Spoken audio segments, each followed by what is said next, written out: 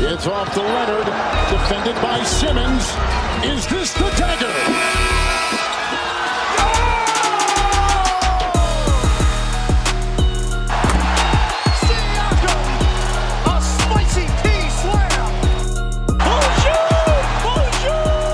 Welcome to another edition of Raptors Pod Table Podcast. Carlin Gay alongside Scott Rafferty. Scott, what's going on, my man? Colin, I'm doing well. I'm kind of shocked that we still have things to talk about with the Raptors, but you know, there's always something. So yeah, there definitely is always something. I do want to get to the Raptors, and we will get to the Raptors on this podcast. But Scott, if you want to clear the lane for me for a second, so I can go a little ISO.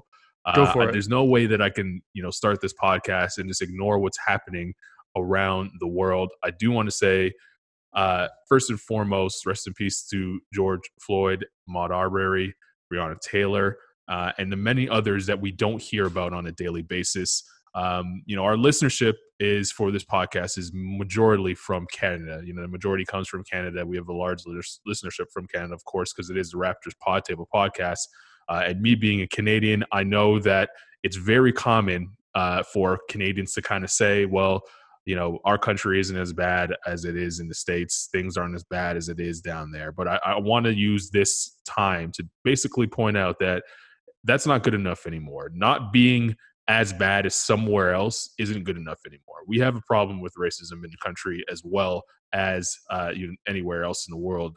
Pretty much. And in North America, we see it through our sports and through, hockey, which is one of the biggest sports in the country. We see it a lot through that. I've experienced it myself personally, being a black man playing hockey growing up.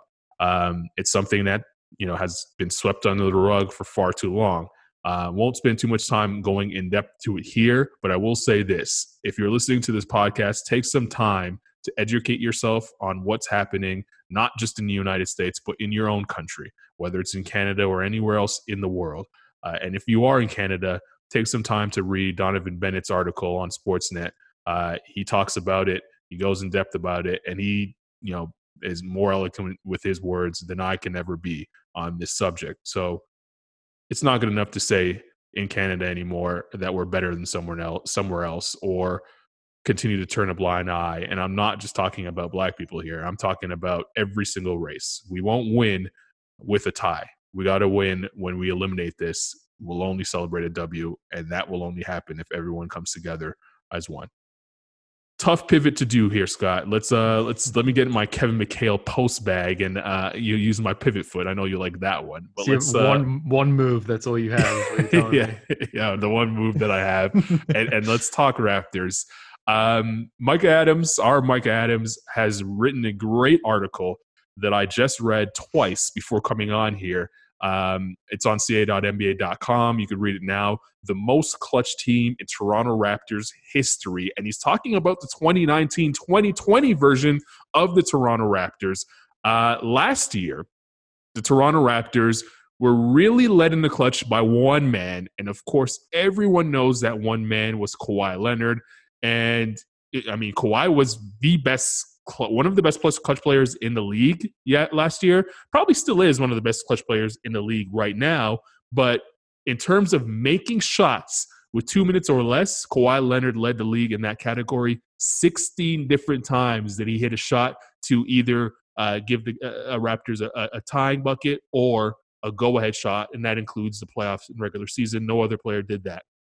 That's the most, the most in his career, clearly, but also, tied with Kobe Bryant and LeBron James for shots in the final 2 minutes in their career in a single season. And when you're putting someone in the category with those two guys, you know that they meant business a season ago. Heading into the season, did you think that the Raptors lost a lot? I truly believe that the Raptors lost a lot with Kawhi Leonard in those moments, in the clutch moments. But did you think they would be able to kind of balance that out the way they have been so far? No. There's just no way. Yeah. I think it's fair. Everything you just said about Kawhi, I think it's fair to say he's probably the most clutch player in the league right now, right?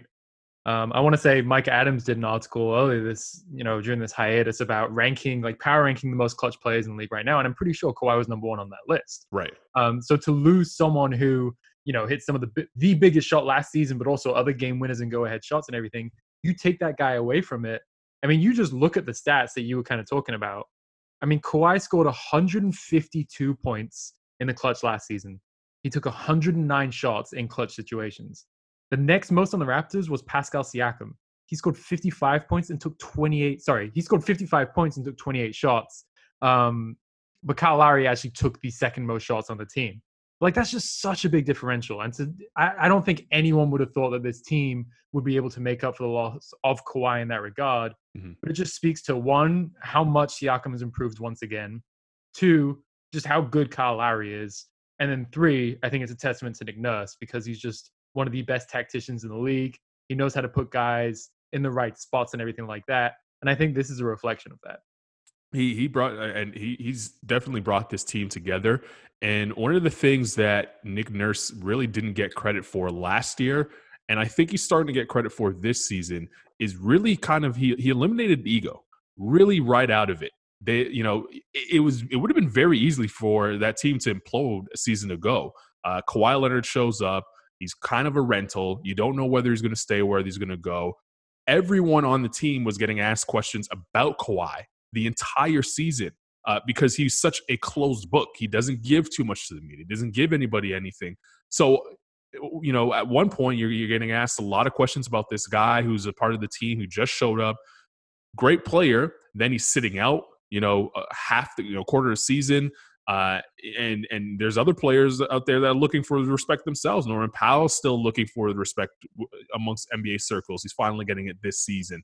Kyle Lowry, for years, yes, he was an all-star, but people weren't really giving him the respect he deserved as the player that he was outside of the country. And Fred VanVleet, same thing, bet on himself. He's still looking for that respect and didn't get it until late in the playoffs a season ago.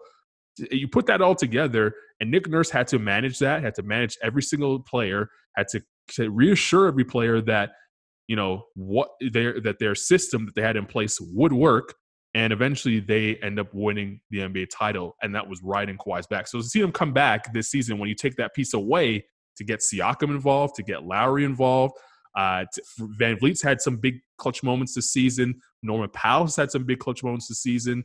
And no one's really griped about the way that they've been used throughout the regular season, at least publicly. We don't know what happens behind closed doors, but publicly. And that's what happens in a lot of teams when you've had success. Once you win a championship, it's easier to just point out the flaws, especially publicly, because people feel more confident in doing so. Right. And I think the other thing, too, we definitely don't give Nick Nurse enough credit for how he managed that team last year, considering everything that happened, because I feel like, when everything was going well for the Raptors, it was a reflection of Kawhi, and he got all the glory, basically. But you're right. And he, even in addition to all the stuff that you just mentioned with him, I think it's easy to forget about that.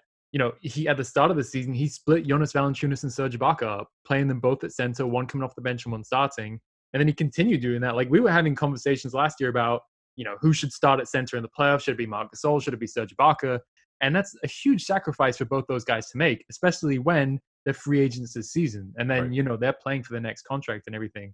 So it really is just the buy-in from top to bottom of this roster. And we've talked about it before. Guys like, Stanley Johnson and Rondae Hollis-Jefferson, they were two newcomers on this team. And Nurse called them out in the preseason for not playing the way that they wanted to and everything. And they started the season on the bench. Stanley Johnson is still coming off the bench. Right. But rightfully so. Rondae has worked himself into the rotation. He's become a valuable part of the team. And that's it. Nurse has got all these guys to buy in. And you look at these stats in the clutch that Micah pointed out in his piece. Kyle Lowry's leading the team with 84 clutch points. Pascal Siakam is close by. Fred VanVleet's getting a lot of shots in the clutch. It's just a very, it's a healthy ecosystem, I guess you could say. Like, everyone has a hand in their success. And they play really hard, and they play to their strengths. Because another thing that Micah pointed out is that I think they rank, was it third in fast break points in the clutch? Yeah. And Siakam is among the league leaders. So they're getting out, they're pushing the pace and everything. And that leads into another question that I'm sure we will get into. But just the fact that this team has had as much success as they had in the clutch this season, there's no way I could have predicted it after they lost Kawhi. It's amazing to see as well the way that they've been getting the shots, as you mentioned. It's not just one-on-one, because that was the criticism a year ago with Kawhi Leonard. It was a lot of ISO basketball, one-on-one stuff. And granted, In the playoffs, that's probably going to happen more because that's what happens in playoff basketball. But maybe Nick Nurse can change that. Maybe Nick Nurse could figure out a different way to get certain guys buckets, not necessarily just in the clutch, because everyone kind of emphasizes who do you get the last shot to? Who's going to take the last shot? I think most good coaches could come up with a out of bounds play to get a great shot at the end of the game for their best player. I think it's harder for most coaches to come up with looks in between games, especially after, without a timeout available for you on the fly to figure out a way to get guys looks.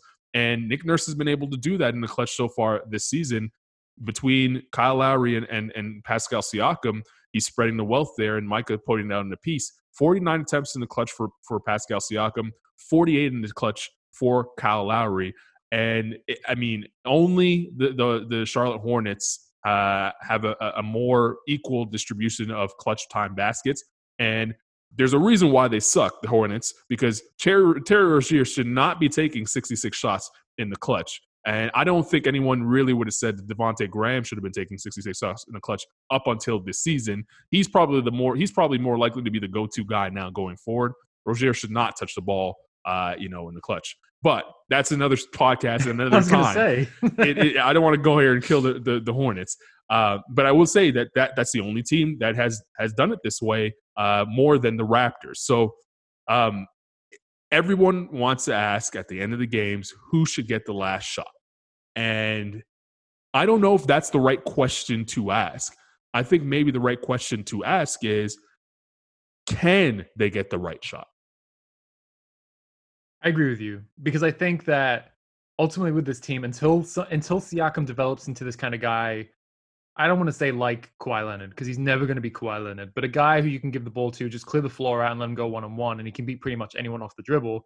Until he develops into that guy, I almost think you just kind of, one, have to go with whoever's playing better at that point in the game, and two, whoever has the better matchup. Because the reality is, we've talked about this plenty of times before, but like in a Game 7 against the Bucks, the right play is not going to give Pascal Siakam the ball at the top of the three-point line when he's being guarded by Giannis Antetokounmpo and hoping that he can create a shot for himself. It's probably something along the lines of him setting a screen for Kyle Lowry. If they switch, then you have Siakam going up against like Eric Bledsoe in the post. Maybe that's better. If they don't switch, maybe that turns into a handoff for someone else and things like that. So I think for this team, that's the best way to do it. The question becomes, do they need someone like that to not only, compete for a championship again, but potentially make like the conference finals? Because I think, some of the stats that Micah pointed out, one of them being, I think the Raptors ranked dead last in late shot clock field goal percentage in the fourth quarter this season. And it's a situation where Kyle Lowry and Siakam have struggled. And I also dug a little bit deeper and looked into some of the stats on Basketball Reference. So the Raptors this season are 1 for 11 from the field on shots to tie or take the lead with less than 20 seconds remaining in the fourth quarter and overtime. So that's like end of game, right? Last season, in regular season and playoffs, they were 10 for 30, which doesn't sound great, but it's pretty good given those situations. And Kawhi was responsible for 6 of those makes, and he assisted on 1 of them. And I think we've just spent the last like 10, 15 minutes talking about how great this team's been in the clutch without Kawhi, how surprising it is and everything. Ultimately, that's the point where you're going to miss him the most, because we saw it time and time again last season. That 76ers Game 7 being the best example. When it comes down to it, you need a guy who can create his own shot. Or at least I think you do. I still think that's where the NBA is. And the Raptors just don't have someone like that yet. Right. I agree with you. I don't know that the Raptors have someone like that, but not someone like that that's going to take them to the championship level that they need to be at. And when I say Siakam is the guy, Siakam's the go-to guy. He's the guy that could create his own shot, but it looks a little different when you're going up against elite defenses in the playoffs. And when you're going up against in Game 3, they've already seen you twice now. They know the spin move. They know the left hand, the turnover to the left shoulder. They've seen all that stuff. They scouted that stuff. Where's the counter? And where's the will to just say, I'm better than everyone else? And I don't think he's there yet. He's an all-star. He's just not a superstar. So maybe he'll eventually get there. Maybe he won't have to. Maybe he'll have, Giannis join him next season and he could go back to being Robin. But the bottom line is this. He's not there now. And I think that's the difference between this year's team and the team from a year ago, is that Kawhi Leonard was that guy. And he was arguably the best player in the league, period. Not just a one-on-one, but best player in the league, period. And they lost that. That's where I think that the Raptors are really going to feel it. They haven't felt anything yet, much like the 94 Bulls. You know, when Scottie Pippen became the go-to guy, the Bulls had a great season. They lost 2 less games in the regular season. They pushed the Knicks to Game 7 in the second round of the playoffs. And that, by the way, that Knicks team went on to eventually go to the finals and push, and they were 1 game away from winning the championship that season. So it was a really good Knicks team. And the Bulls, who just lost Michael, had a guy, like I said, was the best player in the league at the time, a guy that would go in and get that clutch bucket for you, and it was tough to stop him. That's where the Raptors are going to struggle. But the parallel that I think you can draw from the 94 Bulls team and this year's Raptor team that is different is there's no ego. We all know about the Scottie Pippen, Tony Kukoc issue that showed up in the playoffs. It wasn't there in the regular season because you remember Kukoc had, he was one of the top players that season in terms of clutch scoring, and they ran a lot of plays for him at the end of games, which Scottie probably didn't have a problem with in the regular season. But in the playoffs, when the lights are on and it's go time, it was a different story. So I wonder if that's going to change for the Raptors. It could do. I mean, only time will tell. But I will say that the one thing about Siakam, because he's ultimately the light is going to be shining brightest on him in those situations. And I think just saying that he's not that player yet, which is important, that's not a big knock on him. Because again, he's improved more over the last 2 years than potentially any other player in the league has. And like the big stat that jumps out to me, okay, I think I've either said this on the pod before, I've said it to you and or Micah, but Siakam's usage rate in the clutch last season was 13.7%. Mm-hmm. This season it's 33.5%. That is a huge jump, right? And the fact that he has performed, maybe not at the end of shot clock when there's 5 seconds left and we need to get a shot, maybe not in those situations, but other than that, he's been a very good scorer in close games this season. And that's a very encouraging sign moving forward. And yes, ultimately, if he's going to be the number one player on a championship team, he needs to become a player who can create his own shot in the final seconds of a quarter, a game, whatever. But to say that he's not there yet doesn't mean, as you were saying, he's never going to be there. It's just kind of like the next step of development for him. Is he the answer if the question came, who do you go to in the clutch? And it's been equal right now between him and Lowry.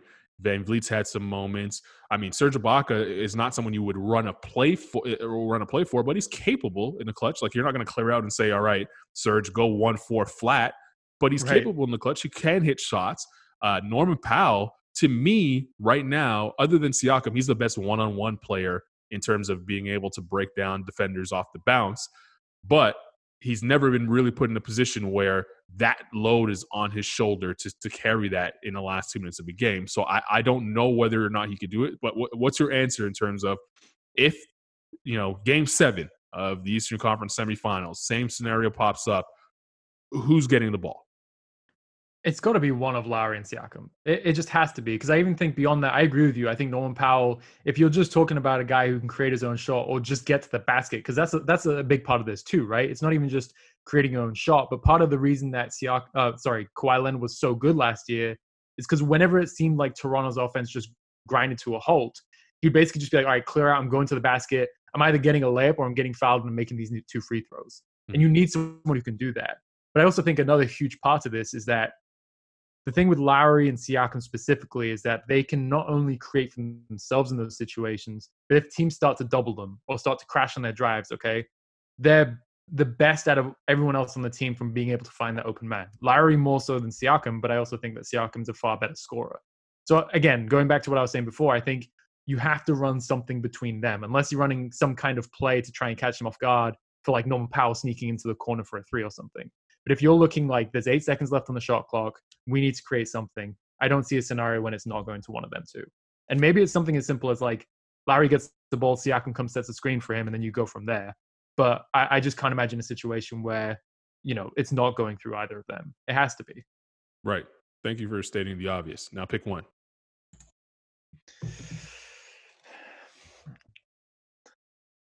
This is only a podcast, right? I'll give it to Siakam. See you puffing.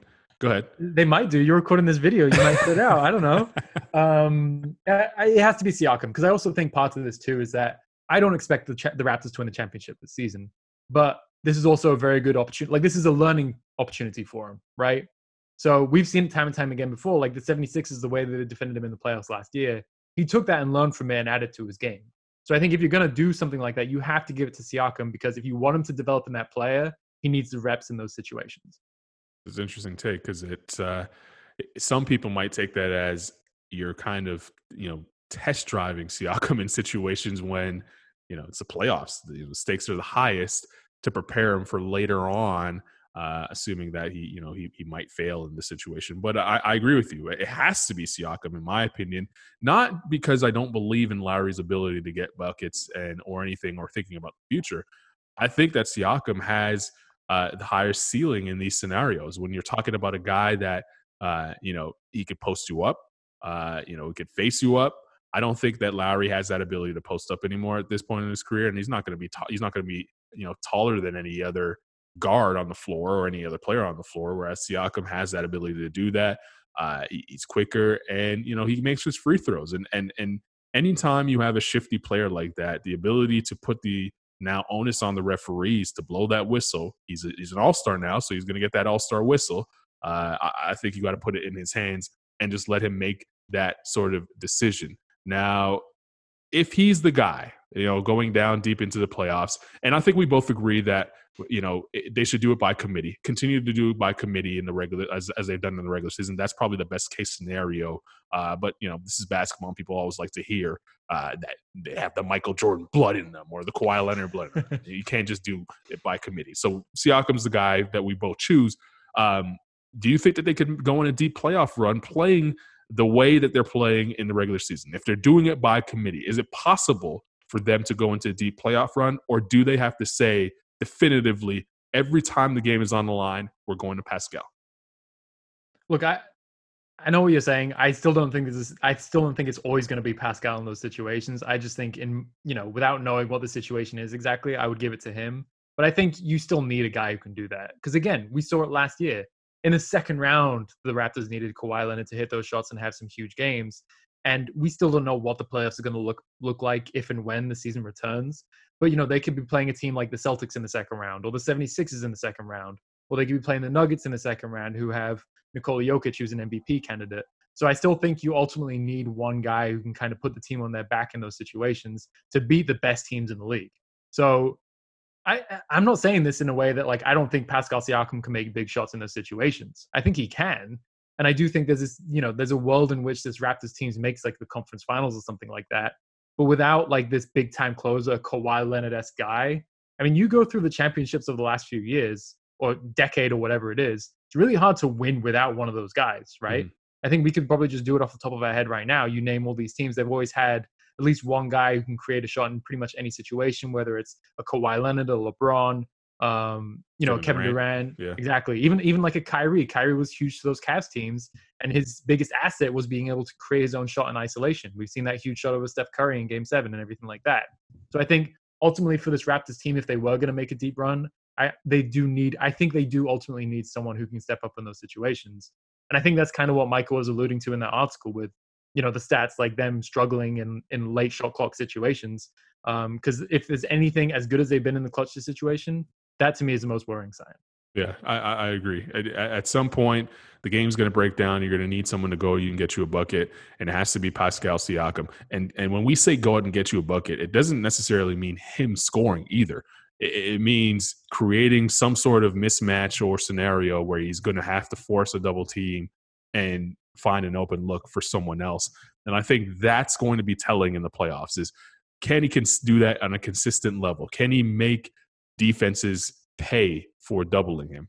Or can he force defenses to double him? Because if the Raptors, let's face it, if the Raptors play a team good enough defensively that do not have to double Pascal Siakam or any player on the court, then they are going to be in trouble. And not just the Raptors, any team in the playoffs. If we talk about the Pacers, if Victor Oladipo cannot find a way to create either a mismatch or force a team to double or shade to his side, he is going to make them pay. And it's going to be tough. So I totally agree. Siakam has to find a way to really, put that pressure on defenses.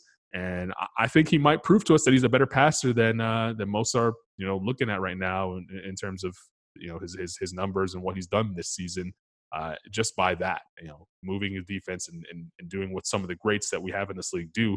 Kawhi Leonard's actually who got criticized for that last year. He's done pretty good this season with the Clippers in doing it. He's learned from that, and he has. LeBron James is probably still the best in the league at that right now. Yeah, and going back to your point about Siakam, again, you kind of look at the guys, like if they played the 76ers in the second round, he's probably going up against Embiid again, right? If it's the Lakers in the finals, it's Anthony Davis. If it's the Bucks in the conference finals, it's Giannis Antetokounmpo. And like you're saying, he needs to prove that he can kind of score against those guys, because right now they're probably not sending a double at him if he's going 1-on-1 against those guys, because they're some of the best defenders in the league. And I think in those situations, that's when you might see, rather than going to just a Pascal Siakam isolation against Anthony Davis, maybe that's when you go to Lowry in some kind of situation. But I ultimately think long term, like they need Siakam to grow into this player if he is going to be the number one player on the Raptors moving forward, on a championship team or anything like that. I'll say this about the Sixers before we get out of here, because it's just you, me, and the Raptor listeners. We'll keep this away from Sixer fan base. If Brett Brown puts Joel Embiid on Pascal Siakam, if they play each other in the playoffs this season, he's going to lose his job. They had Ben Simmons, one of the all-NBA defenders, who no longer has to guard Kawhi Leonard anymore and could easily defend Pascal Siakam better than Joel Embiid can at every level. This is a different Pascal Siakam.